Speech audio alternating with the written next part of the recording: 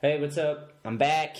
It's the Shetler Show again. We're going to get through the commercials real quick, kind of rush through them because I'm excited to talk to... You got your phone on you, maybe? No, it was just my phone. Excited to talk with Billy Best here. First commercial is Solstice Skate Shop, New Bedford, Mass. If you haven't been there and you live in the New England area, you need to. JV's the man.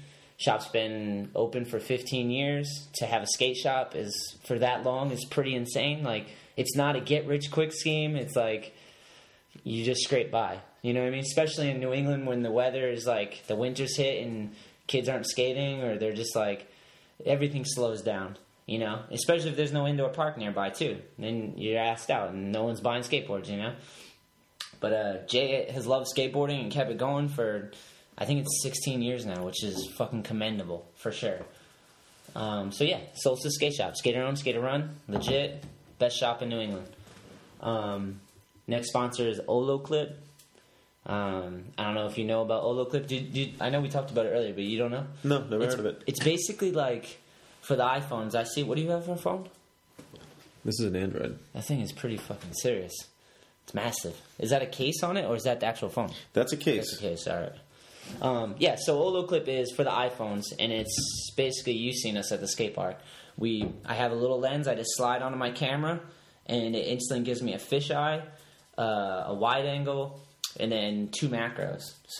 And it turns your phone into just basically a really nice camera for filming and shooting photos, and it's about, I think the Olo Clips go for like $70-$80, but you buy it, and it's like, you're set. You want to go skateboard and film your homies? The phone's HD, you can film with that, and you got a fisheye, you can get real close, film all the lines, like, it's really cool. You hear that noise? That's Elwood. Elwood's part of the show today. It's his fingernails. We need to trim them. They're getting a little fucking long.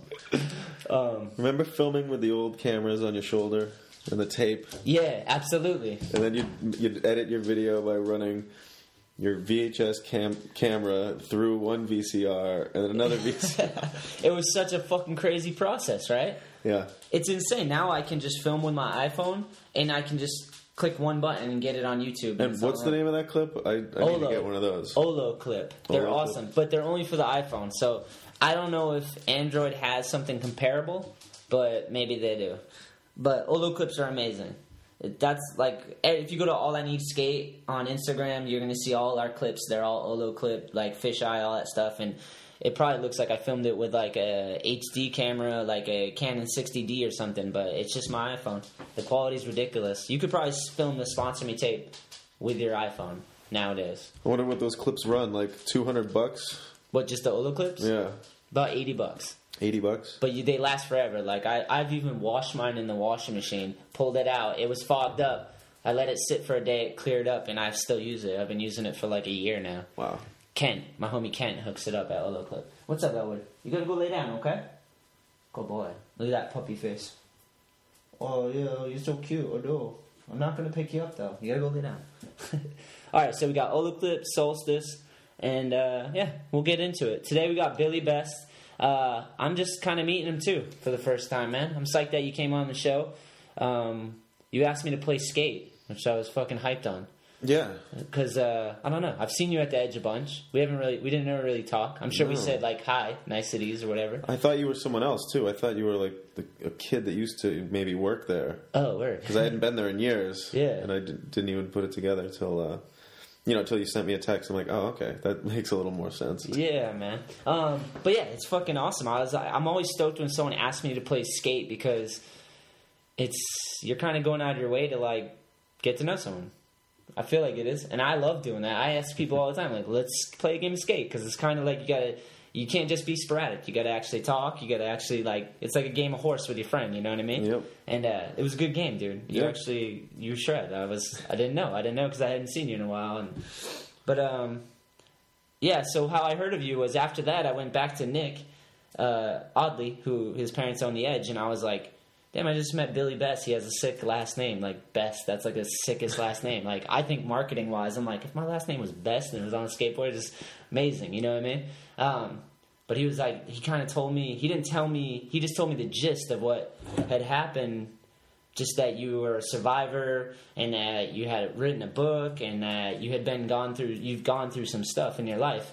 And instantly I just turned around and was like, I got to go talk to you and ask you if you want to come on the show. Because I was like, I understand, it takes a lot to go through that shit. And, like, if you talk about it, that's awesome. Some people just close up and don't want to talk about it. But before we get into all that, I just want to kind of start and ask you, like, how you found skateboarding, or skateboarding found you, however it worked. I had moved to California in, I think, like 1983. Where were you living? Where'd you grow up? Well, I mean, I grew up moving all around. We were from this area. My parents from Quincy, and we'd moved to Virginia, just traveled around a little. My dad was in sales for the solar industry, so that brought us out to solar, yeah, like solar power. panels? Yeah, back in the 80s when it was, they were checking it out to see if it was going to work before it got snuffed out by like whatever person decided that was a bad idea, but it wasn't. But anyway. Yeah. So we ended up in Arizona and in California. So I had learned to ride a bicycle in Arizona. Hell yeah. And then we moved to California, and it was in Corona. It was 4492 Ranch Grove Drive, Irvine, California, 92714. Sick. I had to memorize because, you had to walk to school and stuff like that. Billy Marks is from Corona, professional skateboarder. Yeah. Corona, California. That's sweet. Yeah. But whatchamacallit, I saw kids at the park skating, and I was like, how the hell are they moving like that? Yeah. And they had, lifted maybe like the little tile, like they leaned a tile up, and it was they propped it up like it was. No, they were just jumping over it. It was like, sick. Almost like just jumping over another kid's skateboard. Yeah. And I'm like, how the hell does that happen?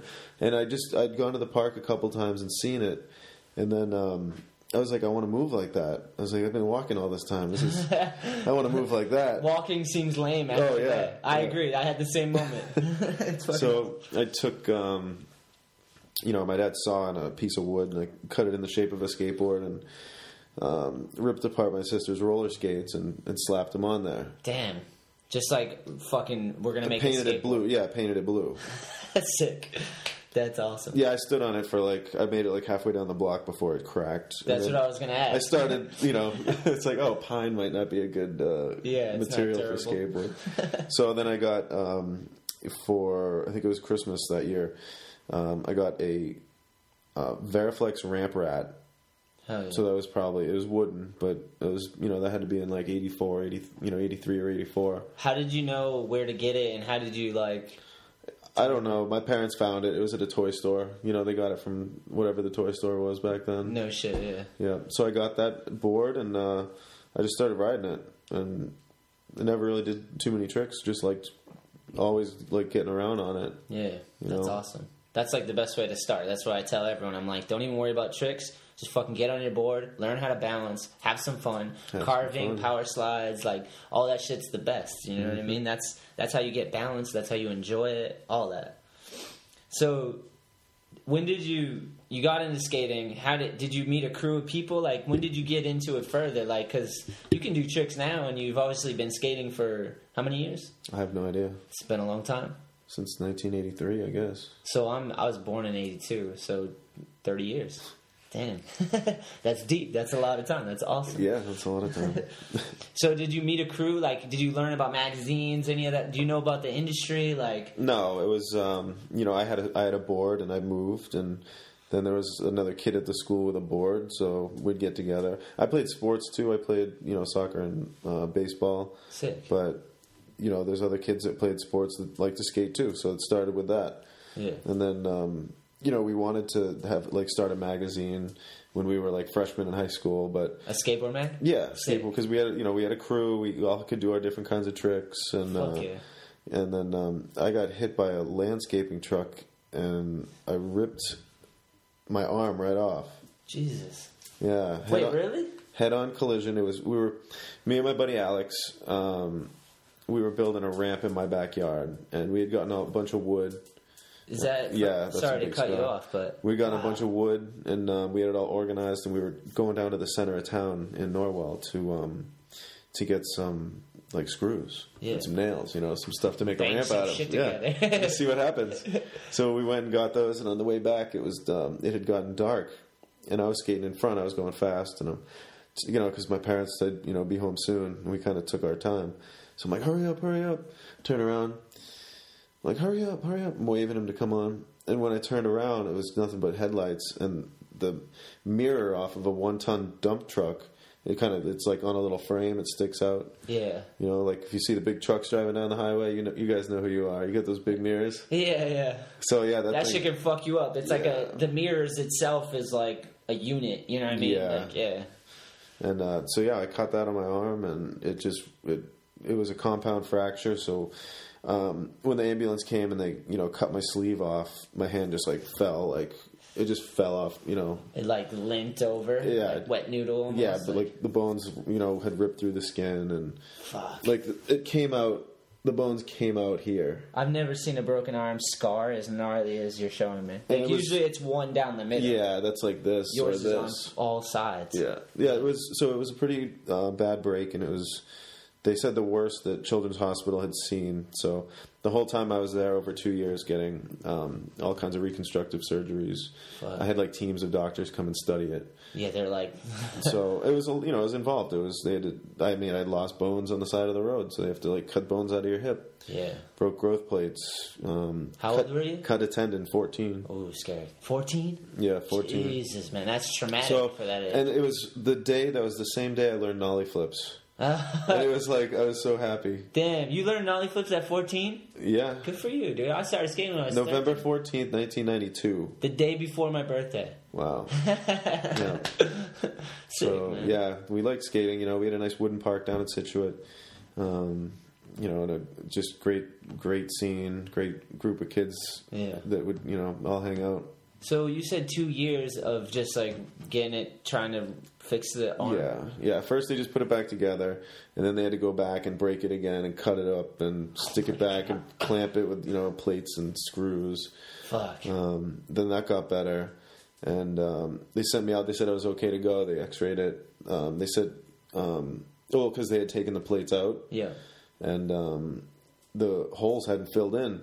And they said they were filled in, so I went back out and skated, and I fell again, and it broke it again. Because there's fucking holes. There's holes. Yeah, so like I had to go back, and that's why there's all these other scars, because they put the plates on the top, and then they had to put it in the bottom, underneath all this. because they did it on the first. And then, all right. Yeah. So they got it back, and it's. So were they? I mean, they're at fault for that. I don't know. How does that work? Whatever. You're just happy to have a hand. Yeah, I'm happy to have a hand.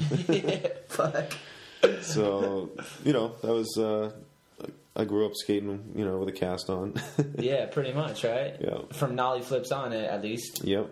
Damn. That at 14, man, that must have been like, I'm going to knock on wood, and I'm probably jinxing myself, is that I've never actually broken a bone. And I've been doing it for, 16 years or whatever, and I've been very fortunate, and I always think about it. And I see people with it, and I'm always like, damn, that must be gnarly to go through. And what you described is shit that you see in movies. So, fuck. Yeah. How did you feel when you, actually, I know you're probably psyched to skate again, but what about as far as being timid and, No, I mean, now I'd, built the ramp in the backyard, you know, kind of like probably one arm in it with a cast and, ready to fucking go. My friends. But I used to sneak out there with a full cast up to my shoulder. Like, I'd sneak out there, and as soon as it happened and I woke up from it, because I was out for a little while, I looked out the window of the hospital and saw, a couple, 2 sets of 6 stairs, and I'm just like, oh, it's like, I can't wait to get out of here and go, ollie those stairs. Hell yeah.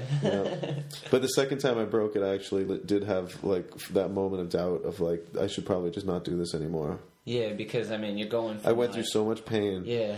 And I'm jumping right back into it. Yeah. Oh, I was like, I almost couldn't take it. I can't imagine, man. I've destroyed my knee. Yeah. No ACL. That was my big injury, and I didn't have insurance, so I just rehabbed it myself. And recently, I had surgery for my meniscus in the same knee, and the dude basically told me, he's like, "You got bone on bone, and your shit's fucked," basically, But it was repetitive pain because I've heard it so many times over the years. Luckily, I guess I built up the muscle strong enough because I work it out so much that it's steady, That's what he said. And there's a lot of cartilage. A lot of, it's calcified on the side, so it stays in one spot, kind of. But, So I know that feeling, like, every time you come back from an injury where it's, like, your trauma, like, oh, my God. And then it's just, like, the mental torment that comes along with that. Like, you having to get your confidence back and all that stuff. But, so your arm's good now? Yeah, I mean, I'm not going to complain. I can't feel, like, sensation, the ring from the middle, index or thumb on my right hand due to, like, nerve damage. Yeah. But I can feel pressure. Yeah. You know, so. That's good. Whatever. Helps. You got another hand. I got another hand, you know. And, you know, it helped me kind of like now I'm kind of like ambidextrous, so. Oh, I can like shoot pool or like. Damn. Weird, like, you know, I can't bowl anymore because. Or shoot basketball. Like I have to do it left-handed. Oh, I'd be fucking bummed. Basketball? Oh, well, yeah, man. It's all hooked. Yeah, it makes sense. I wanted to ask you, what's your nationality? I am Micmac and French. No shit. Was there like a population in this area? Is that? Yeah, Boston is where you know, a lot of the urban natives from Canada. You know, they located in Boston. Yeah. I believe I don't know which, I'm Indian as well, like a small percentage, or I don't even know if that's the right term, but I was in Lakeville, Assawamsett, is that all tied in? I can't remember. But anyways, I knew there was like a settlement of people that lived here, but I was always wondering, because I seen you, and you're pretty tall too. How tall are you? I think I'm shrinking, so maybe like 6'1". Yeah. See, that's the height I wish I was, 6'1". I've always wanted to be 6'1". That's like perfect height to me. So that was your first brush with like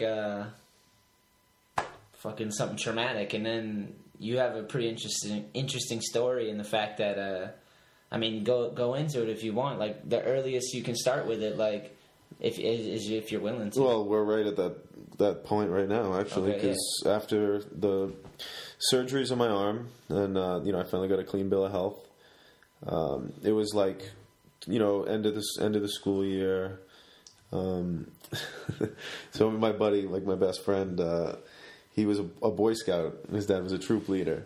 Sick. And it was like I don't know, what is it, Memorial Day at the end of the year? Yeah. So at the end of the school year, so Memorial Day, we went to go to Washington D.C. for a field trip.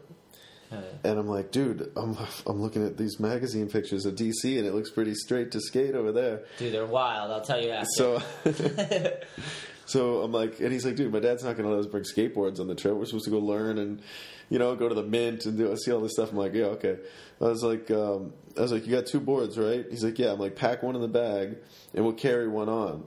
Oh, yeah. The decoy. So he'll take the fucking. So it's a great idea. Took the decoy. My extra one was the board that I used in the summertime on my ramp, and it was I didn't have any grip tape, so I took that green fake carpet. Oh, sick! And like staple gunned it like the mini golf cart. Yeah. So I brought that one. He took that deck, and you know, so we, you know, the first day we went around, and then the second day we had a break time, so we you know, we told the like, hey, bus driver, like, meet us down at the other, you know, on the other side of the park. He's like, yeah, okay. So we got our boards and we skated all over the place. Had a great time. DC's amazing for that. Yeah. For real. Yeah, it was a lot of skating in like not a lot of space. Like it was a lot. But on the way back from that trip, I started getting tired and my neck was sore, and I got back to school and I was like tired. And I thought it was just like I was worn down from the trip or something like that. Then I started getting a lump in my neck, and the school nurse saw it, and she came over. She's like, "Oh my god!" She saw the lump. She saw it. Told her. She saw it. It was that. Like if I turned my head to the side, you could see a big lump sticking out. So she came over. She's like, "Oh my god!" She's like, "You got to get that checked out." She's like, "I know someone that just had something like that, and it was not good." Like, So I was like, "Yeah, I got a regular physical that I got to go to anyway." So I'll just 15 years I'll old, tell him. Like 14, 15? 16. Yeah. So whatever. It was cancer. It was cancer. I'm not gonna, bore you with all the details. Yeah. And then when I got home, everyone's crying, and I'm like, from getting the biopsy done and stuff. They're just scared for you. My parents, my sister, they're all crying. I'm like, don't worry. It's like, we'll get through this. It's fine. And they're like, well, no, we're not crying for you. We're crying because your Aunt Judy just died, like from breast cancer, and she was getting she died from getting too much chemo. Like, they were giving her experimentally high doses, and it just killed her while she was getting it. That's what people say, from what I hear. It's just gnarly. Because the chemo destroys your cells, right? Is that what the... It's toxic. Whatever you want to say it does to you, it's toxic. And it's highly corrosive. And it's... I know nothing. It's it's very aggressive. Yeah. So what's their theory with the chemo? Like, why do they do that? Because they're trying to destroy the cancer cells, but in doing that, they're destroying healthy cells as well? No. Well, I think what they're doing is they're treating a symptom of a disease. Okay. Okay? Yeah. So let's say, if you have a headache. Yeah. What if I want to make money? What do? I find something that's going to make his headache go away. Get some aspirin. Yeah, doesn't cure it, but it. But if you're going to care about the person and you're going to try to do something that's going to help them be well. Yeah. And get back to the point where they can thrive. Yeah. What are you going to do? Maybe do a little more work, and say, well, maybe, hey, why do you have a headache? Yeah. Have you drank water today? Stuff like that. Yeah. Investigate and actually try to get to the root. Try to get to the root. Don't be so focused on treating the symptom of a disease. I agree with that. Okay. Yeah. So that's what chemotherapy is they're just trying to cure the suffering. They're treating the symptom. So if a tumor is the problem, they're just developing treatments that will effectively reduce the size of that tumor. Okay? Yeah. Now, at 16, I had a different way of thinking at it, and I said, hey, you know what? What if this tumor is just my body's way of telling me that something isn't right? So the tumor's not the enemy now. The tumor's my friend. Yeah, he's telling me... It's a warning sign. He's telling me something's up. Something's got to change. So that's where... that's where I left, when I left the hospital, because I kept asking questions. I didn't get any good answers. I was scared. How did your family feel when you're at the hospital and you're asking questions? Were they supportive? Were they confused too? Were they just let's do chemo? They were confused too. We didn't know anything at this time. This is they're like, what are you, nuts? Like, we get the head of this cancer hospital. We've got Dana-Farber Cancer Institute. It's one of the biggest, probably, huh? One of the biggest, and they're telling you this is the only thing you can do, and they say it'll work. They say it's 85% it'll work. They're like, so we got to do that. And it's yeah, but I don't even know what their numbers mean. Yeah. It's they throw all the statistics at you, and it's yeah. I think you can probably manipulate any statistic to get your argument, but I don't understand these numbers, so let's not even talk about these these numbers.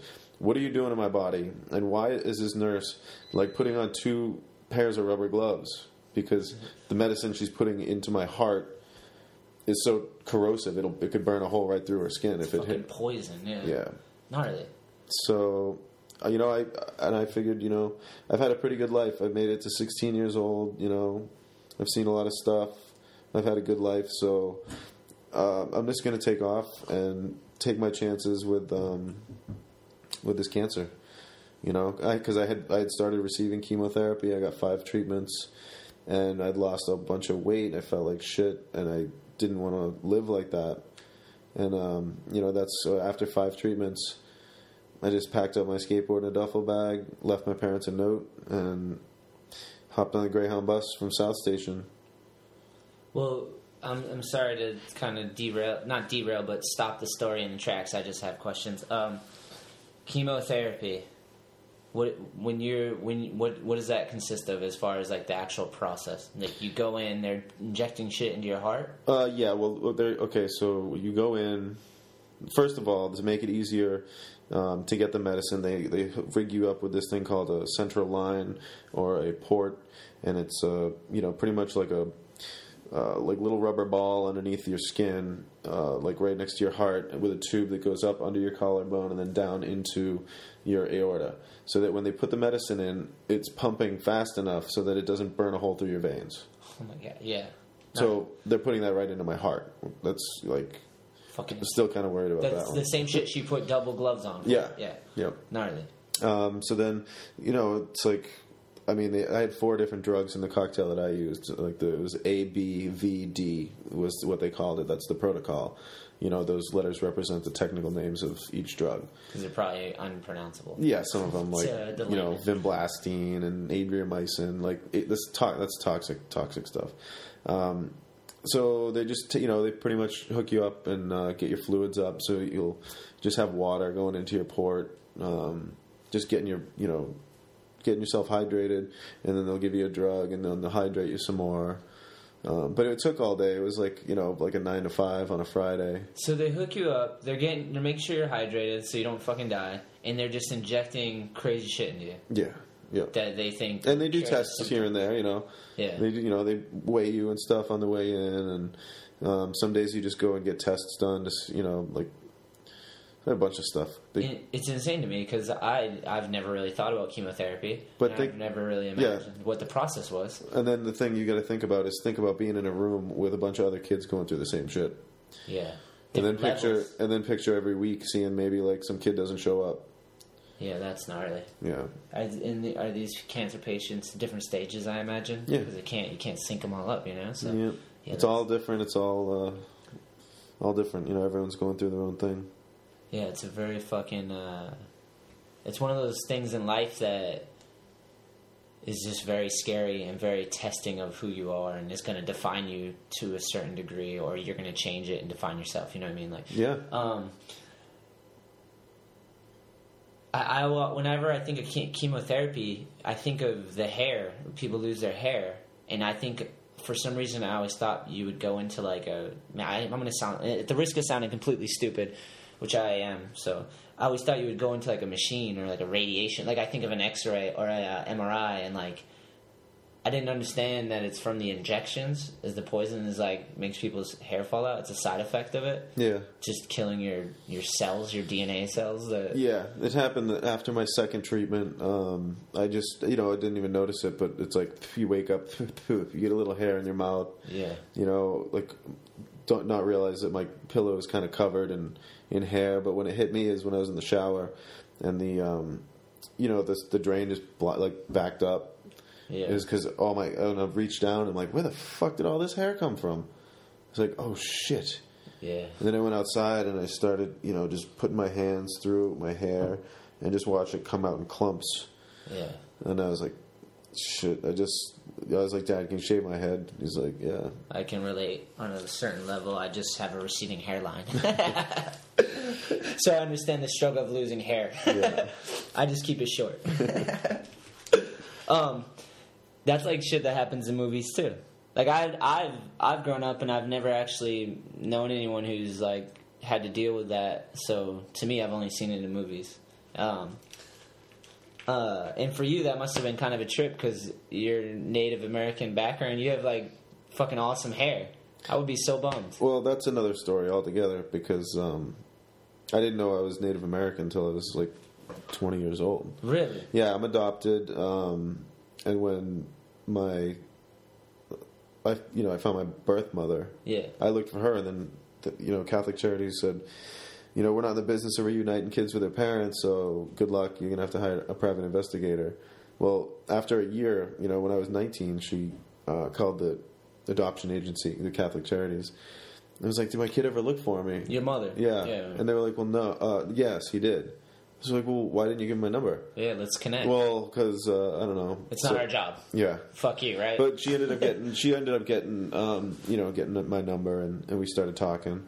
And she's like, yeah, I'm French, and your dad was like a native guy. So that's all I knew for from when I was like 20 to like this past year. Damn. And then this past year, about a year and a half actually. I met my birth father. I was just gonna ask. And he's like he's from Somerville. He's like been shit. Here the whole time. Wow. Is it crazy? Because I imagine it's like a mirror kind of. It's like time travel, right? That's what I compare it to. Yeah, it's crazy. Wow. And now I've got all kinds of cousins, and I know what I am. You understand your past and outside at least. Yeah, and some of the things that happen kind of start making a little more sense when you chalk it up to like Indian stories or something like that. Yeah. That's how did you reconnect with your father? Well, I connected. I mean, he had no idea that I was even born. Oh wow! Crazy. Yep. Wow. So I was in the park with skate park. No, I was in the kids park with my my kid who at the time couldn't even walk. and his mom. We were just eating ice cream over the summertime, chilling out. Got my flip flops on, hanging out, and this woman comes in, and she's got like a 3-year-old, so he's running around, and she comes over and starts talking to us, and she has a powwow T-shirt on from the Mashpee powwow. Oh yeah. She's talking, and I was like, oh hey, I was like, yeah, my girlfriend just went to the that powwow, for this year, because she had the one for like the year before. She's like, oh yeah, she just went there this year. She's like, oh, what tribe are you? She's like, I'm not. She's like, I'm Jewish. I'm not native. Then she's like, he is, and I'm like, I don't know. She's like, what do you mean? I was like, oh, I'm adopted, and I don't know. She's like, she looks at my hands, she looks at my toes, and she's like, I know your father. She's like, you're a Francis. No she's shit. She's like, no denying, like, you're a Francis. What the fuck? So she's like, yeah. It's like, your dad's probably at the bar right now. Like, I'll give him a call. I'm sure he's sitting there right now. And he was. And it took a little while, but we got the just from looking at your fucking hands and feet. Wow. Yeah. That's crazy. Yep. Some people are, a little gifted. Yeah. I mean, maybe because the bloodline is so, like, it didn't get so diluted, maybe? Yeah, that's exactly right. Yeah. And it's just a very strong connection to, our history. So yeah, that's amazing. A good person to be learning from. Yeah, absolutely. Yeah. Damn, so fuck, there's so much to say. Like, so you called him, or did you go up to him in person? Like, I went up to him because I just went a couple times, and I was really nervous. You went to the bar a few times because you knew he'd be there? Yeah. Yeah. So it was in Central Square, so me and my buddy would just skate around, and I'd be like, hey, let's skate by the bar real quick. And so it wasn't, like, awkward. You're not stalking him. You're just in the area. He's like, hey, why do you keep going by that bar? You're just at the window breathing? In between. Yeah, we just go from Harvard Square to Central back and forth. And so finally I saw him in there once, and I was like, shit.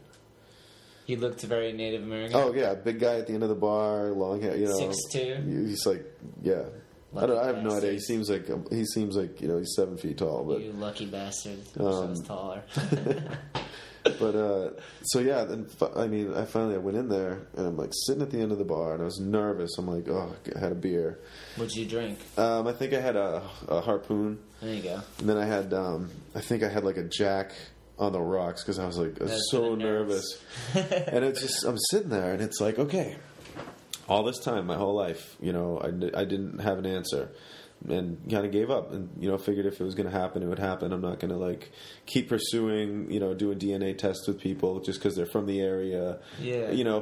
So, but it was that moment. It was like, all right, after this beer, I'm going to walk up, and I'm going to talk to this guy, and I'm going to know either yes or no. But like, this is the last time I'm going to have that feeling of not knowing. Yeah. And I went up, and we figured it out. Do you remember what you said right out the gates? Oh yeah, I said, hey, I was like, you want to go outside and talk about something for a minute? You said that to him? Yeah. He probably thought you wanted to fight him. And he's like, if we go outside, one of us ain't coming back. He said that? Yeah. And he's, Your dad's already cool in my book. Yeah. And he was, with his girl, and he's like, whatever you can say to me, you can say in front of her. So I'm like, all right, there we go. You were trying to be respectful because he was with the lady. Yeah. So you just said, I think I'm your son? No, I said, hey, I'm adopted, and someone said that you might be able to help me find, who my father is, and then I started giving him the details. That was thoughtful of you. And that way. Yeah, I mean, you got to look at the end result. What are you trying to get at? You got to play it. Sometimes you got to play it a little. I'm only saying that because I'm just picturing myself in your shoes, and I'm picturing the excitement, the nervousness, the emotional side of it, and I don't think I would have played it as cool. Very cool. James Dean of you. Thanks. So what did he say? Well, he said he's like, oh, geez. He's like, I don't know. It sounds like, I don't know. It's like back then, I don't know. Who knows? I was just wild. Yeah. I mean, but he, he kind of denied it, He's like, no, I never had a van or never went anywhere like that. The concrete details that I did have that my mother did remember didn't line up. So this went on for a while. Months where I was like, it's not him. I'm not gonna. Did you keep in touch with him like that? Or a couple times. You had a phone number or something? Yeah, I had a phone number, and we kept. I'd call him just pretty much to ask him questions, and eventually, the girl called me up. And she was like, his girl. No, the girl who fingered him. Yeah. Lady hands. Lady hands. She literally fingered him because she looked at your hands and was like. Comes full circle. Yeah. But she calls up and she's like, "Did you do the DNA test yet?" And I'm like, "No." I was like, "I don't think it's him." She's like, "Listen, that motherfucker is your dad. Like, he was just over here yelling at me for getting all in his business and for knowing his hands so well." Yeah. So I called him back and I told him, I said, "Listen, I'm paying for this test. You know, I got a lawyer wrote up this thing that says I'm not looking for any money. Like, I don't want anything like that. You know, I just want to know, for health reasons for me and my son, if there's anything gnarly we should know about." And he was like, "A libido. You have to worry about that." Yeah. So he's like, he's like, "No, I'm going to have my lawyers look at the papers and this and that and this." And I remember I was like in front of my ex's father and I was like, I something snapped and I just went right on. I was like, "Listen," I was like, "Boston is a pretty small city, and you don't want me coming after you." I was like, "Because I'll get this DNA." I was like, I fucking pricking his hairs out and shit. Like at the time, I was working for a private investigator, and oh, so you already got the. Oh wait, no, I'm sorry. I'm sorry. I started working for him right after this. Okay. But the private investigator, he told me that he's like, "You should, write something up to take that right away from him. Say, oh, I don't know, if you're going to try to get my money, be like, here, this is signed by me for you. I don't want eliminate anything." one question. Yeah. But I told him, I said, if if you want, if it's something that you don't want to talk about because you're worried about your wife. I was like, and I'd done my research on the guy, so I'm like, and his wife. It's like, so I can, if you want, I can just come over to your house at this address and talk to you about it there. Yeah. Or if maybe you don't want to talk about it with her, I could just go to the school where she teaches at this address, or maybe the yoga class that she does over here at the studio, or I could just stop back at the bar right here where you are, or at this place. And I gave him. It's like, dude, you kind of let them know it's going to happen. Like, there's no way around it. I've been here long enough. It's like you're persistent. Yeah. And he said, okay, we did it, and it comes back 99.9999997. No shit. And that's it. That's your. So you were just mentioning cousins and stuff as well. So I'm assuming you guys are on decent terms? Yeah, it was my birthday yesterday, and we hung out. We hang out. So do you have like a father-son relationship, or is it more like a friendship? No, it's more like a friendship. He didn't know he was a father until like this past year. Yeah, it can't happen. So it's so recent. This is very recent. Oh yeah, very recent. Yeah. It's probably like almost 2 years by now, but. It's very recent. That's recent in the scales of getting to know someone. Scales of 36 years old, the last 2 years is... 2 years is a long time. It's not a long time. Yeah. But yeah, we went up to Canada together to visit, his sister, so all my aunts and cousins that live up on the reservation in Yarmouth. Oh shit. Yarmouth, Nova Scotia. Wow. That must have been a trip. Shout out to Yarmouth. Yeah, Yarmouth. Someone from Yarmouth is going to leave a comment when I post this. Please do. Oh, my cousins will be doing their beadwork, my cousin. It's like that still. It's on a reservation and everything. Yeah, but it's like they all are learning it, Oh, awesome. It's not like it's passed on tradition. And, it seems like it's needed, to get the youth involved in the culture and getting these stories from the elders. Like that needs to happen. Yeah. But it's not like from what I saw, it's not like everybody is, trying to, be 100% like traditional and, it's a struggle. It's like, but it's, it's great seeing these pictures of my cousins making stuff. Like my cousin made a beaded Wu-Tang pendant with like so sick peyote beads, like as a rope, this insanely intricate, like Do you think if you share this, do you think you'll share the podcast with him? Because I'm going to post it online and all that stuff. You could just send him a link. I'll email it to you. Yeah, absolutely. Maybe your cousin could take a photo of the Wu-Tang. Oh, she's got I've seen the photo. All right, I would love to see that. Like, post that online somewhere and tag me in it, or send it to my Facebook. That would be awesome. That's like a clash of kind of old and new. Yeah, it's amazing. It's amazing. I can't imagine the struggle of trying to keep the tradition alive, especially in a world like today where everything's you have the internet, so everything's at your fingertip. Every idea, everything, culture. You could look in cultures in different countries, and like everything is at your disposal. So to try to keep the young youth into a certain thing and pass on tradition, like to cement the stories and the importance of it, and just to show, like, that's a very hard job.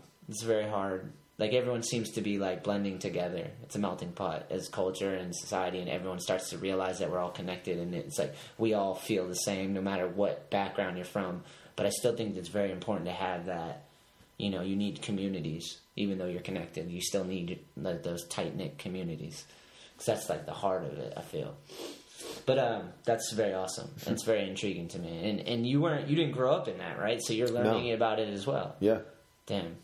Is that something you think you'd be interested in with your child and your family? Oh yeah, no. I mean, since then I've become I'm on the board of directors for our Native Center, Native American Lifelines. Sick. Is the name of it. There's one in Baltimore, and then there's one in West Roxbury.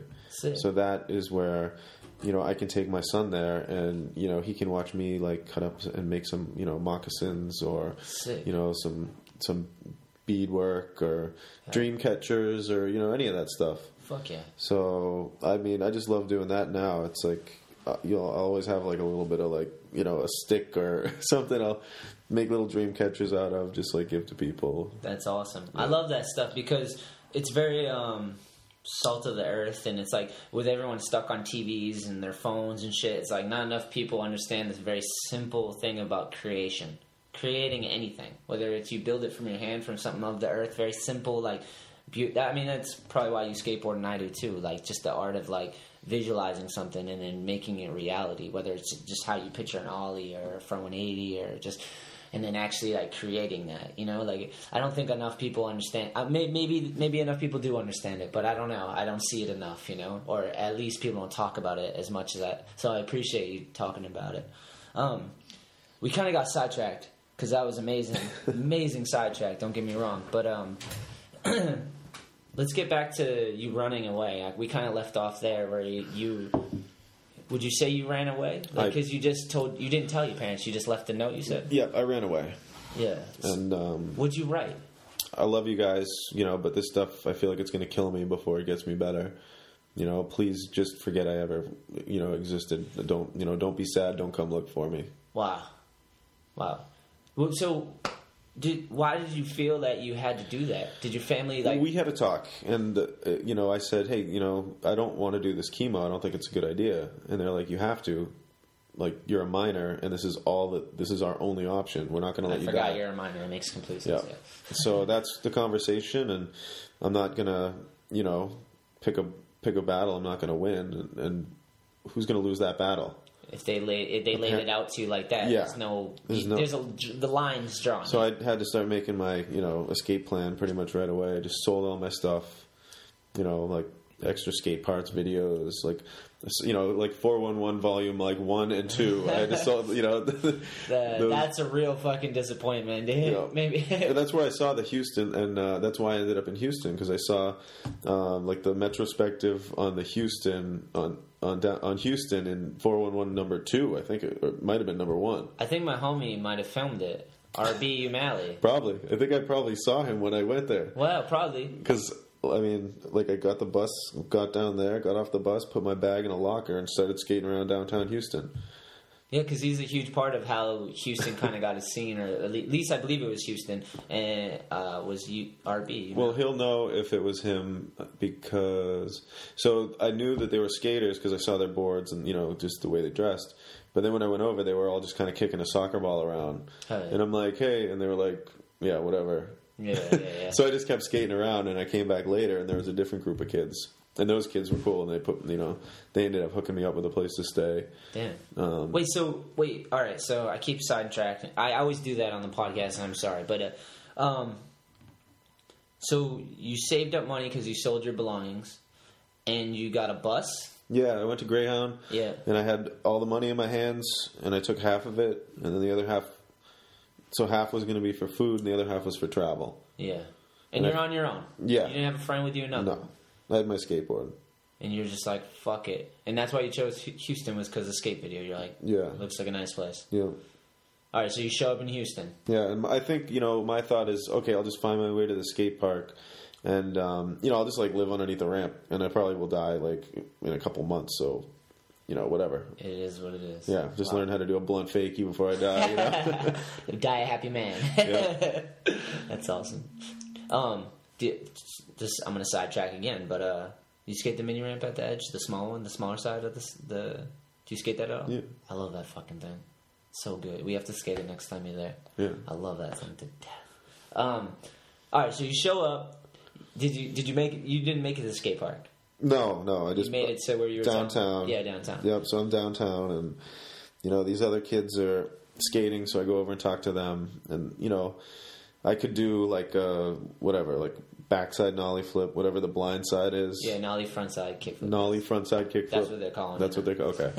So I could do those, and that was pretty good. So they saw me do one of those, and they're like, "Oh yeah, this kid. Okay, he can skate. He's not just like." You've invested some time. Yeah. So now you're one of them. Yeah, exactly. So all I told them was I had problems back home, and I was, on my way to California to stay with an aunt. That's all I told them. Good story. And they put me up for a week. They had a little storage warehouse. How old are these kids? My age. They were 16, 15. Sick. So they put me up for a week. This is a Friday. When we hang out when they get out of school and things like that. It was right around Halloween. So I remember Nirvana Unplugged album just came out, and it was listening to that nonstop, 24/7. That and NoFX nonstop was all we did. So, but the next week we went to let his dad know that we were going to go back and skate downtown, get on the bus. And his dad's like, "Yeah, okay." He's out of work Friday, so watching TV on the couch. And all of a sudden, the news comes on, and they're like, "Runaway cancer patient Billy Best," and he's like, "Don't you guys know that kid?" And we split, my friend's like, "Why were you on TV? I don't get it. And what are they saying about you have cancer?" I was like, "Well, yeah, that's my problem." No shit. That's my problem back home. Yeah, I mentioned it. I just didn't go into detail. Yeah. Yeah. Damn. So from then on, we had to just hide out, and it was all over the news. There was nationwide manhunt for this missing cancer patient. Fuck. That could die at any moment. If he doesn't get back to his treatment. How'd you feel about the notoriety or the recognition? It didn't even hit me. I mean, not yet. Not at that point. Yeah. So, just chill down there for 2 weeks, while all this was going on. And eventually it got to the point where, I had called back home, and, as soon as I saw the story, my mom was crying on TV. She was saying, call home. So I just went and called home. And, over the next couple of weeks, it was crazy because people were sending all this information. They saw this story, and people started sending information to my parents' house from all over the world. It's hey, this helped my about cancer, and natural and alternative different ways to treat it. Fuck yeah! There were so many people. There was thousands of letters coming to the house. Wow. And phone calls nonstop. My parents had to get a separate phone line and an answering service because the phone would not stop ringing. Wow. Hundreds of people calling, saying all different kinds of stuff too. Damn. So eventually they told me, hey, if you come back, we promise we won't make you go to the hospital if you don't want. But there's a lot of stuff here that you might be able to look through. So if you come back, you got to promise to look over all this stuff. It's just tons of different ways that people ideas of cure and help and some of them, so I did, and I came home and. So how long were you gone for? I was gone for 2 weeks. No shit. Yeah. Sick. So when I came home is when it hit me because, like, get off the airplane and there's a state trooper there, and it's like, oh god, oh shit! And he's like, here, you're coming down here with us, and then we're walking down to the ground from like right from the air, you know. No shit, yeah. And I look over, and the little accordion thing that goes onto the airplane is filled with cameras and flashes and, you know, news and booms and all this stuff. Jeez. And it's like, what was that? They're like, don't worry about that. Like, come on, we got to go to the car. So we get in the cruiser. He drives us to the car, and we're driving home. And they're like, yeah, we didn't tell you really everything that's been going on here. And we just did a drive-by at my house, and it was like all the news vans with the satellites up and cameras everywhere. They knew I was coming home. Like what you'd picture in a movie. Yeah. Yeah. So I'm like, keep going. Yeah. They dropped me off at my friend Alex's house, and I stayed there that first night. But, you know, the next day I came over and had to deal with it. Like, my friends wanted to skate at night, and I remember the camera crews kept trying to get in the back door. And, you know, they had to put we put like a jacket over my head, and we drove around trying to get away. Like, Dan Housley was, like, chasing us. Like, we were in like a high-speed pursuit. He's still on the news now. He's a reporter. He's a reporter, yeah. And he, you know, we thought we lost him, and we got out. And you're being pursued by Dan Housley. Yeah, and so we go into the high school. We're like, we'll just skate, you know, in the high school. Well, when we came out, he, like, you know, bombed the car, and it was in the papers. So the next day, the principal was like, hey, why am I reading in the papers? You guys are skateboarding in the... It's like, come on. Shit. It's like, Dan and I... Fucking Dan's blowing up the spot, motherfucker. Yeah, he's off the list. Nothing bad to say about him, but not for me. That's crazy to kind of, like, be put into a position like that. Well, here, let me tell you, while this is going on now, I've, you know, so now People Magazine, they call, and they want to do an article. So they come at the house, they take pictures of me skating my ramp, and, you know, do this interview, and it's like, you know, who knows what's going to happen next. So yeah. That was pretty cool. That got out to some people. I had a guy from Rhode Island. He called up, and he's like, hey, I've got all these, he's like, I'm a skateboarder, and I'm an artist, and I've got these stickers. I was wondering if maybe, you know, we can come up to your house, and you can, like, you know, put on one of our shirts, and, you know, maybe talk about how you saw these stickers, you know, when you were in Texas. He wants to use your somewhat fame, yeah, to brand his thing. Yeah, so he did. He came, and it was cool. They brought tons of stickers and a bunch of shirts and, like, hats and stuff like that. And it was this sticker, and it was a picture of, like, Andre the Giant, and it had like his height and weight. It was like 7'4", yeah. 520 pounds, and it said Andre the Giant has a posse on the top of it. Yeah. And so we, like, drove around and stuck stickers all over the place, like down in Norwell and, like, Scituate. Isn't this Obey? Yeah, like later he changed it. Yeah. But that's the same dude. Yeah. Wow. Yeah. Crazy. So we came and skated the ramp and, you know, filmed, and he put it in like a documentary about the Andre the Giant, like, has a posse and how the whole thing came to be. Wow. Yeah. No shit. Yeah. Fuck, dude. So stuff like that, and other people wanted to, you know, they want to make movies, and you know, and I went on a bunch of shows, and then the last one I went on, it was Good Morning America. You know, they, like, flew us to New York, and they just wanted to talk about it. And how long ago was this? This was in the end of '94. The beginning. I came back around, you know, just before Thanksgiving of '94. Yeah. So the People magazine might have been January of '95 when it came out. You know, when the magazine came out. So they had, like, done the interviews. Did it yeah. So that kind of stuff was going on, and then it got to the point where it was like, listen, I came back for a reason, and I got to stop. You know, I can't do any more of these shows. Like, Oprah called. It was like, Oprah, I'm sorry. Dude, you turned down Oprah? I got to take care of myself. You know, the story was already out there. Yeah. You know, we said everything we needed to say. So I think we turned down, like, Phil Donahue and Oprah. Damn. And it was like, you know, it was good because I started looking into what all these, you know, letters were saying and just trying to feel them out. And, you know, we started reading them. There's, like, I had, like, some groupies, like, girls were sending me pictures, all that stuff too. Damn.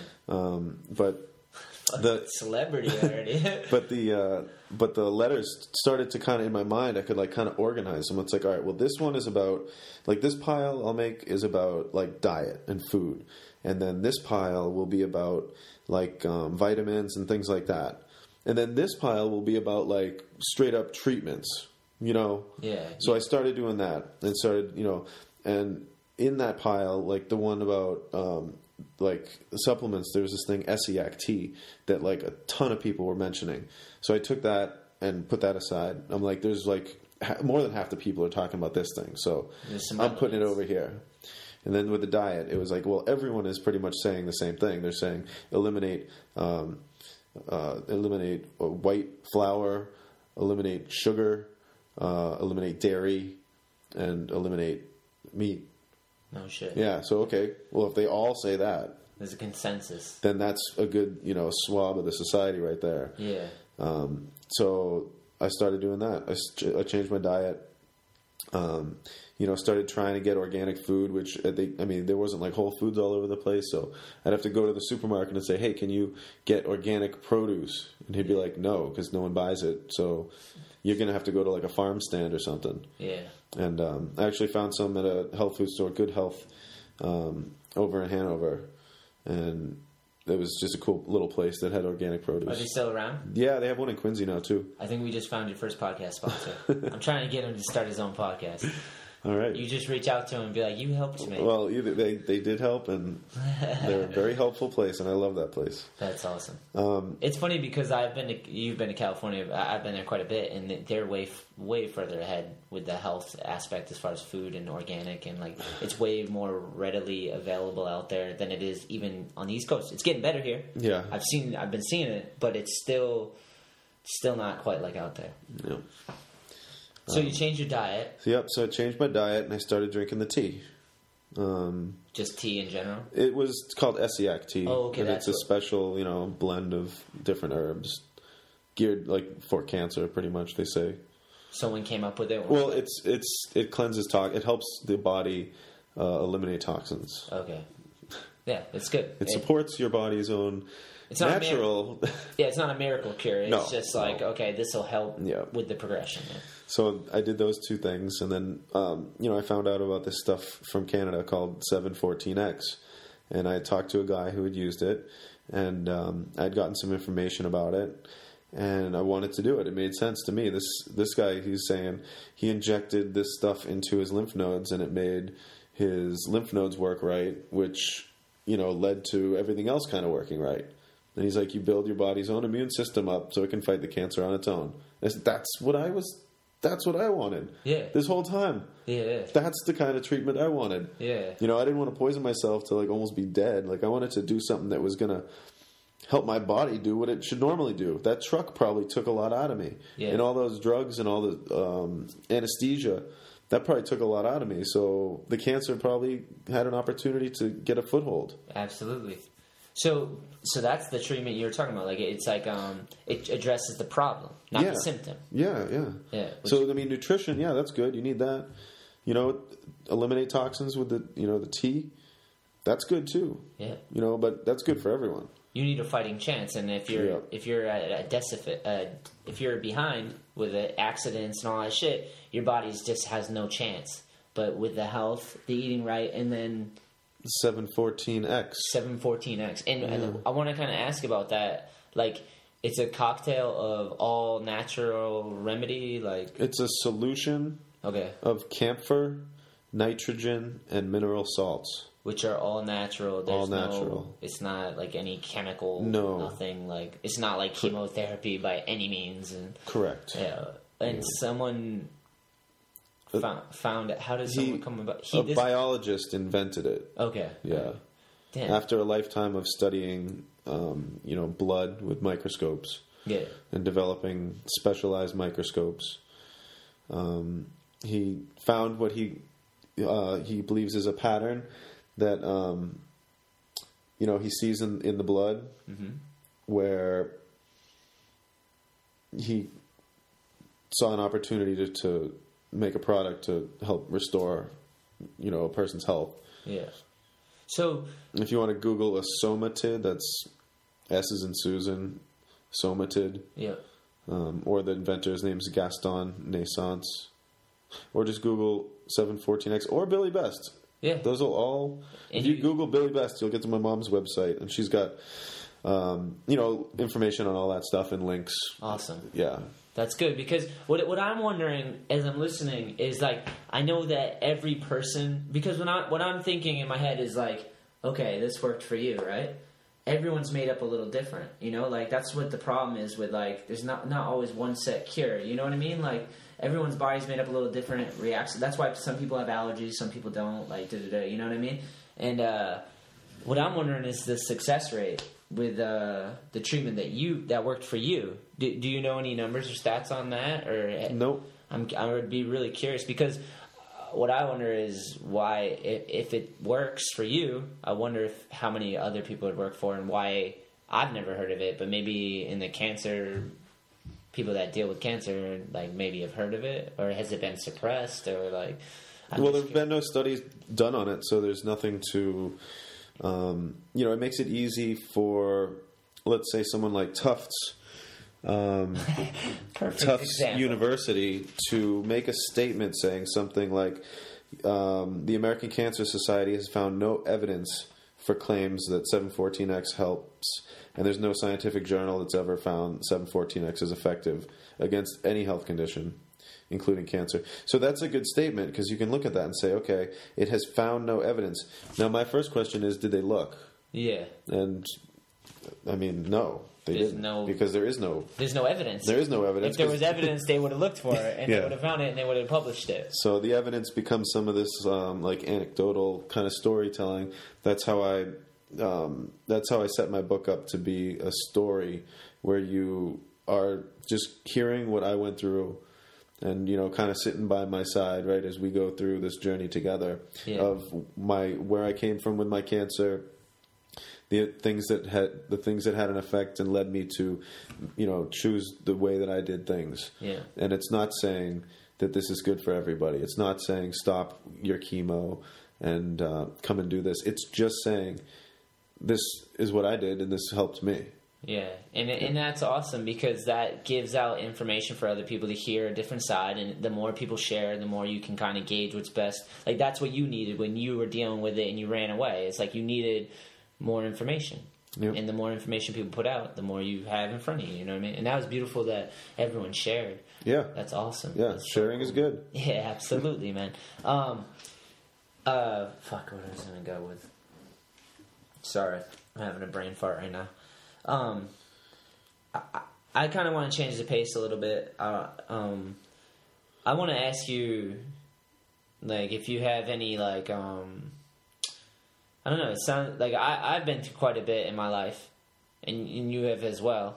And I want to know how you feel about it. Like, I know I don't think you said you were religious by any means, but how do you feel about being tested at a young age, and then just, like, how do you feel about that? I mean, how do you deal with it? How do you rationalize it? Like, that car, that's gnarly for your arm, first of all, and then to deal with cancer, and then to, like life is very hard for the average person. So to have this stuff dumped on top of it, like, how do you feel? Like, what are your thoughts on that? Like, what keeps you going? What makes you think, like, adversity? How do you keep yourself strong? Like, how did you get through it all? Like, I don't know, someone told me one time that, God won't give you more than you can handle. I've heard that, yeah. So you just got to say, well, Creator is up there and won't give me more than I can handle, so just keep faith. On, just keep going, keep on going. Well, the way because I had to justify, I've talked about how I grew up on my podcast a lot, and I've never really expressed it to you, but I'll give you a brief little summary. My mother, heavy into drugs, pretty much my whole life. Heavy drugs. Not much of a mother. I love her to death. She's alive. She's doing well. She's doing a lot better. Just smoking weed and probably drinking now, but not the heavy shit. So, and then my father was in a motorcycle gang, and I lost him when I was 14. He got shot, murdered. He was and he's driving in Boston. They were going to a funeral, a motorcycle gang funeral. I know it sounds corny, but I don't know what to call it. And he got shot. Paralyzed for life, hit in the back of the neck, in the hospital for a few months, passed away. a car pulled up. The flock of motorcycles were coming. Car pulled up. Someone just shot out of the car, ran someone over as well on their bike. So at 14, I was this angry little kid. 13, found skateboarding right at that moment, which was thank whoever's up there. And I just was like, I'd been homeless. I had to go live with my mom in the projects, and it's just been hell. And I pretty much met nice people that took care of me and fed me and helped me get through high school and kept me on the right path. And pretty much I might as well have just ran away like you did. Like, fuck it, I'm just gonna take my chances in life and see what happens, And the way I justify it though is like, I kind of really honestly believe that, not everyone goes through shit like that. More people do than we know, because as people start to share now, with the internet and stuff, we start to hear people's story, and people get braver and want to talk about their trials and tribulations. But what kind of justifies my thoughts is that, you're kind of chosen to go through gnarly things, and you can take from it what you want. You could either look at it as, bad luck, or you can look at it as you're being tested to gain certain characteristics that not everyone's going to have. And I truly believe that I've been through a lot, and I've learned from it. And just as many people out there, not just me, but I'm using myself as an example, is that if you acknowledge that you've been through hell and that you've gained these characteristics, and you can see that and realize that, and you're able to acknowledge it, then you can become a leader, and you can become someone who inspires people. Because you understand, okay, I was tested, I know adversity, I know my strengths, I know my weaknesses, I know the limits, I've been pushed. And then you can help other people that are going through those shits now, like going through that shit now, like in life, no matter the age. I've met 40, 50-year-old dudes that have never been through shit, and then they get hit by a truck. You know what I mean? Like, that shit just... So, I think I know you've done some seminars and talking and sharing, and I think that's amazing, and I'm glad you do that. And do you recognize that? Do you understand that? Like, do you feel that your story is inspirational, or do you feel like you have certain characteristics from everything that's happened? And do you look at your life as a blessing, or is it, you know what I mean? Yeah, I mean, I look, because people say, oh, if you could do it all over again, what would you do? Yeah, it's the exact same thing. Yeah, because I don't know if if I didn't do what I did, I wouldn't be who I am now. Yeah. And you like who you are now. Yeah. I seem to like you too. I agree with that, man. But yeah, I do. I talk anytime, to anyone pretty much, because if it wasn't for those other people who shared, they saw a story on the news and they picked up the phone. This is before the internet. Yeah. They picked up the phone or they wrote a letter. Way harder than it is now, because now you just type on your computer and send. Some of those letters only said Billy Best. Yeah. Some of those letters only said runaway cancer patient. Very personal. And that's the address. Oh, really? And they did find it to my house. Wow. They knew. Wow. Like Santa Claus. The post office. They could do some great things. Yeah, apparently. The kid from the news. And it comes to my house. Wow. It's like, wow. That's amazing. Yeah. So that's why you feel maybe to pay it forward? Because I have to. It's, it's what it's like what I was prepped for, It was to almost, and some people have said it's, this story is like the spearhead of the whole natural and alternative medicine community, because it's not like, I go to a convention and listen to a doctor talk about, his product or this or that. It's like, this is, I lived it. Yeah. I had the cancer. Like, I went through all this stuff. Yeah. So it's what it's who I am. It's what I do. And so, when did you find out that what you were doing was working? I had gotten tests after I returned home, and it showed the cancer was indeed spreading. And I was lucky to have testing done at a certain time. I had the test done at the beginning. I had the test done right before I took off. I had the test done when I came back. Yeah. So it was showing the cancer had gone down, but then it was coming back, and they wanted more chemo, more radiation. And I said, no. I was like, I want to try this. And I showed them the diet, the SEAC and the 714X, and they said, that'll kill you. You're going to kill yourself. And if that doesn't kill you, not doing your treatments, you're going to die like internal bleeding, suffocation, like, your organs are just going to explode if you don't do chemo and radiation. Jesus. So I said no. I went up and I had to go to Canada, learn how to do the shot. I brought it back to the States and I gave it to myself. Wow. And after I started January 10th, 1995, and by the third week in March, the cancer was gone. Wow. Wow. That's shown by testing at Dana-Farber Cancer Institute. Wow. In Boston. Amazing. Yeah. Wow. So, I imagine. Now, what do I think it was? Well, I mean, at the time, I'd say it was probably, the medicine, and I was able to get this medicine that that helped me. But the more I look back at it a little more, it's, I think a big part of that was just my belief in what I was doing was good for me. Yeah. I was doing something that I felt, I was taking an active part in my own healing process. I think just that was helpful. Yeah, I believe that fully. We can call that part of the treatment. Yeah. Being part of it,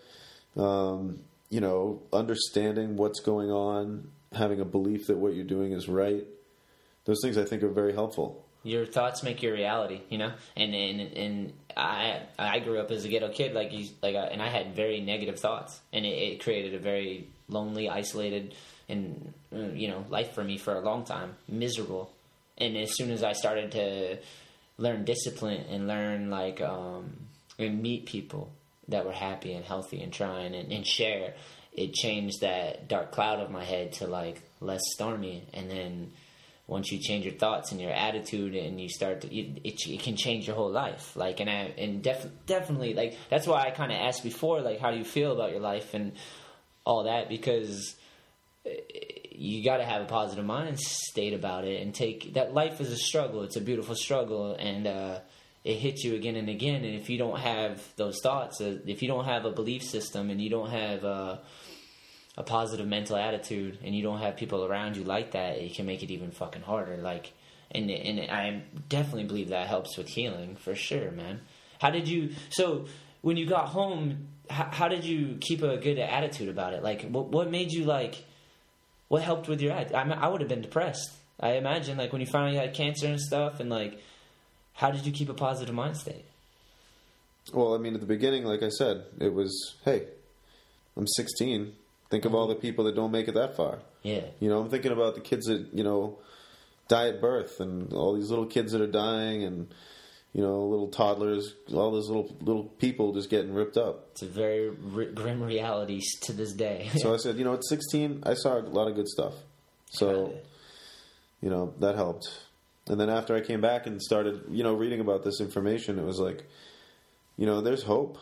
Yeah. I mean, this is some stuff that I didn't know about that now is, all I'm thinking about, and I totally believe in it. Yeah. Something that if you'd mentioned alternative medicine before I had read those letters, I would have thought quack, just because it's the only word that I would associate with alternative medicine. Yeah. It's quack, or someone's trying to rip you off. Yeah. Because normal medicine is a business, and you dismiss shit that doesn't work with your business model, and that's the same with anything. I see that all the time. Outside the box thinking. You go to look at high school in general. You go, and these people that are quiet or kind of sitting by themselves or whatever, they're considered not cool. They're weird because maybe they speak different or whatever. You know what I mean? It's the same in fucking business. It's so silly. I see it. I go out of my way to talk to people that are seem drawn back or quiet, because that was me when I was young, and I had a pretty interesting story. And so it's I imagine they do too. And it's easier to shun that shit. And I imagine the same with that stuff as well. Turn it into quack science so no one takes it serious. You know what I mean? Yep. That sucks. And that's why that was funny that pamphlet, huh? Yeah.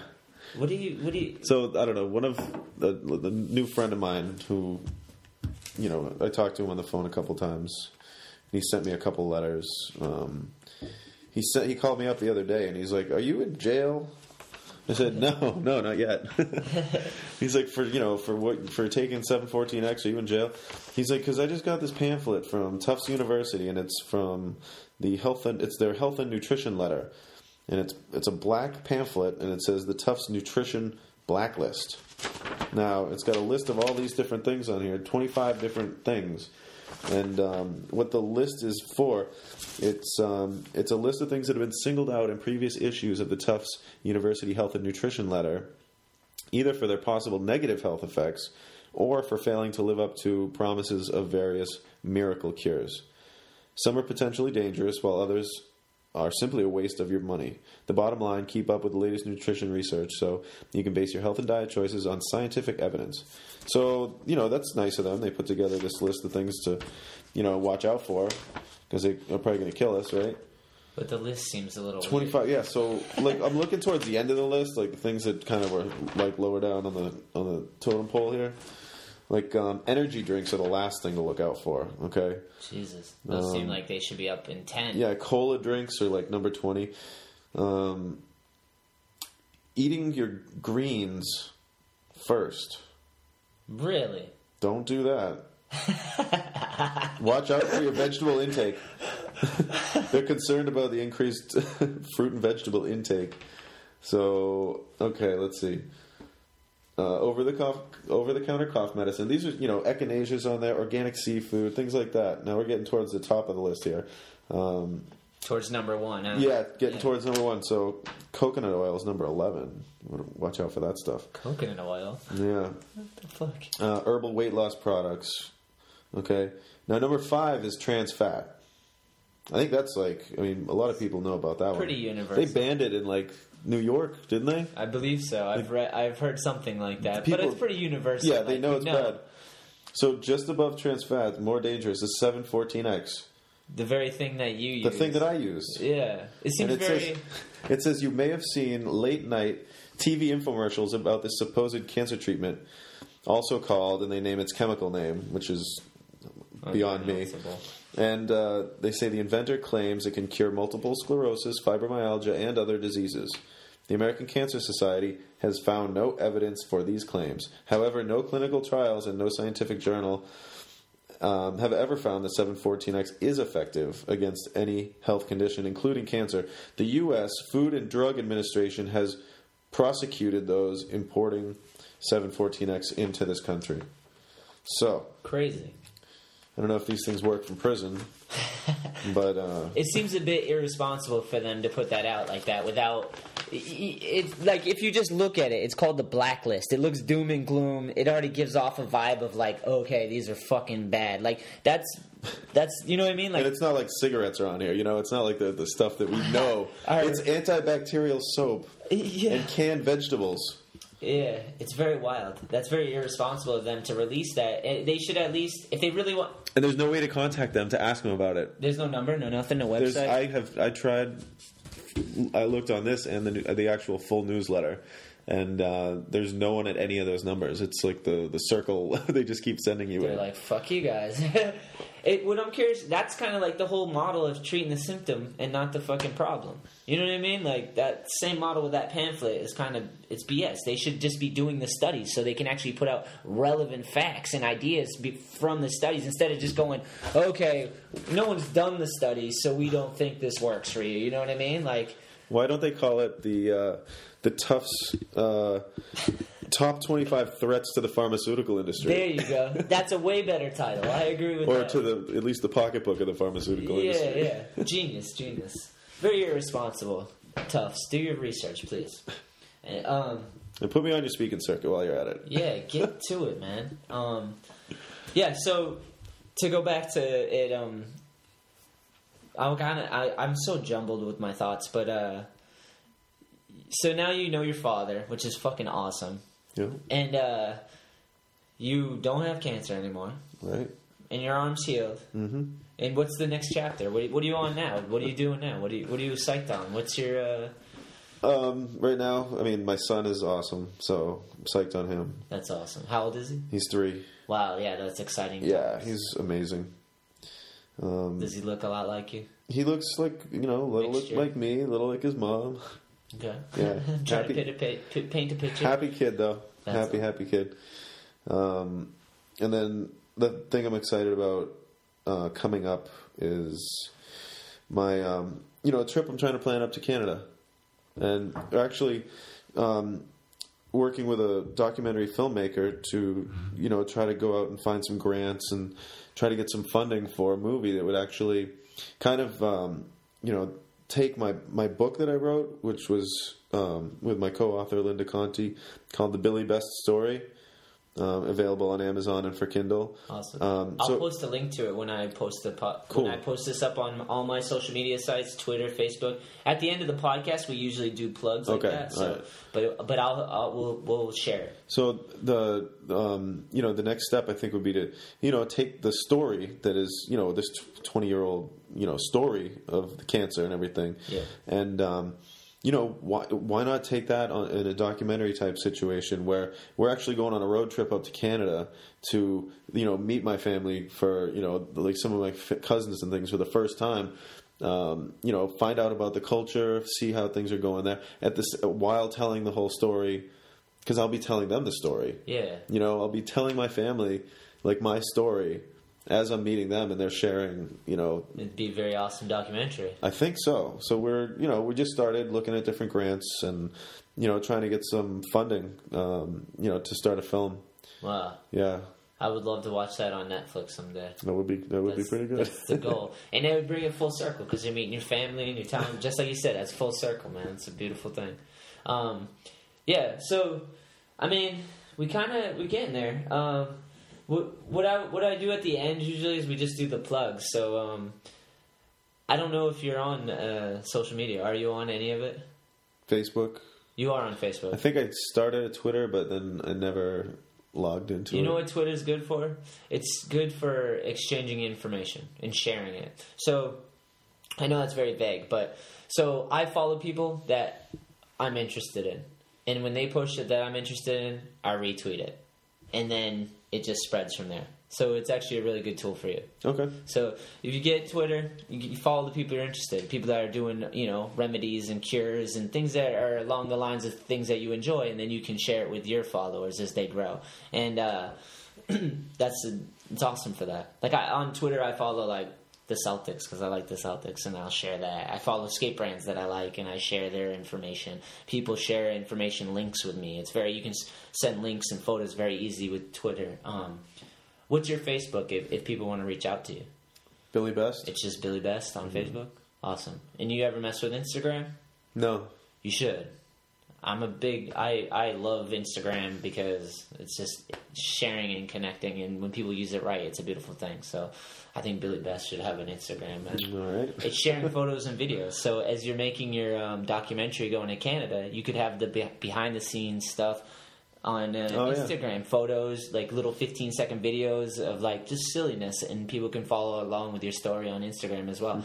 And the thing is, everyone has Instagram, and it's in their pocket.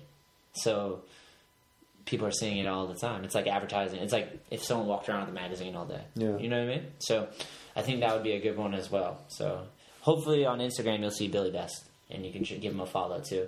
And I'll share the links on mine, which is everything's Anthony Shetler on Facebook, Twitter, and Instagram.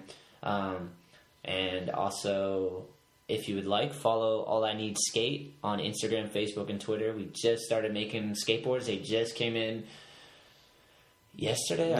It was yesterday. Our first 3 skateboards. Timmy Knuth has a pro model. I got 2 different pro models. And they're selling. So it's fucking a blessing, man. And the company's called All I Need because it's all I need to get me through everything. It makes me happy. I say it's my first love and my savior. Because it was the first thing I really fell in love with. Like before girls, before anything. I was an angry kid and I fell in love with skateboarding, and it made me find a path, you know what I mean? And then it was my savior for sure. So follow All I Need, show support, that'd be awesome. Billy, you're fucking awesome, man. Can't say it enough, man. And I'm psyched to skate the mini ramp with you, for real. We got to skate the mini ramp next time. Yeah, and a rematch. Yeah, we play another game, for real.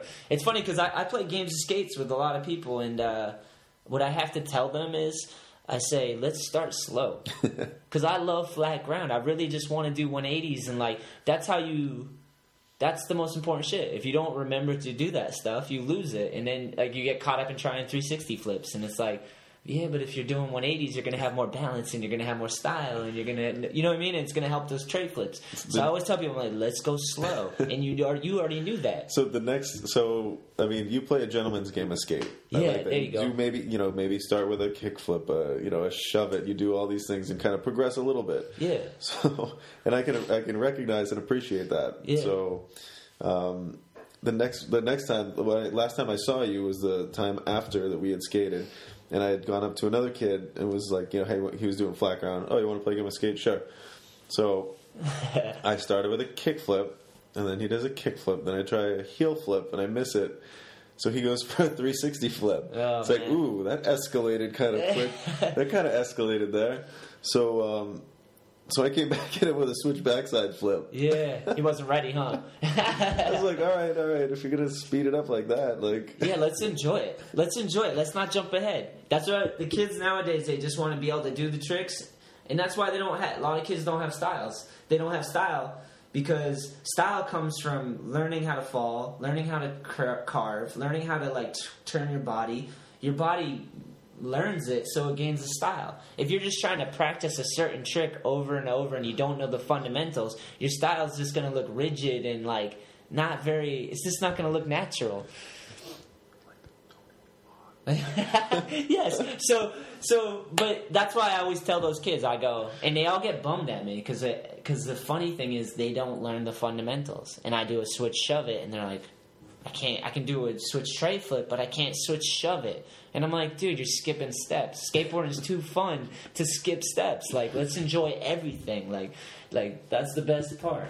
But fuck yeah, this podcast was awesome. Thank you for having coffee. I'm glad you liked the coffee as well. Best coffee I've had. Yeah, and we're definitely going to have you back on. Awesome. We'll have you back on the show maybe a month or so down the line, and we can just chit-chat about whatever the fuck's going on in life and see what's going on with both of us as progressing, you know what I mean?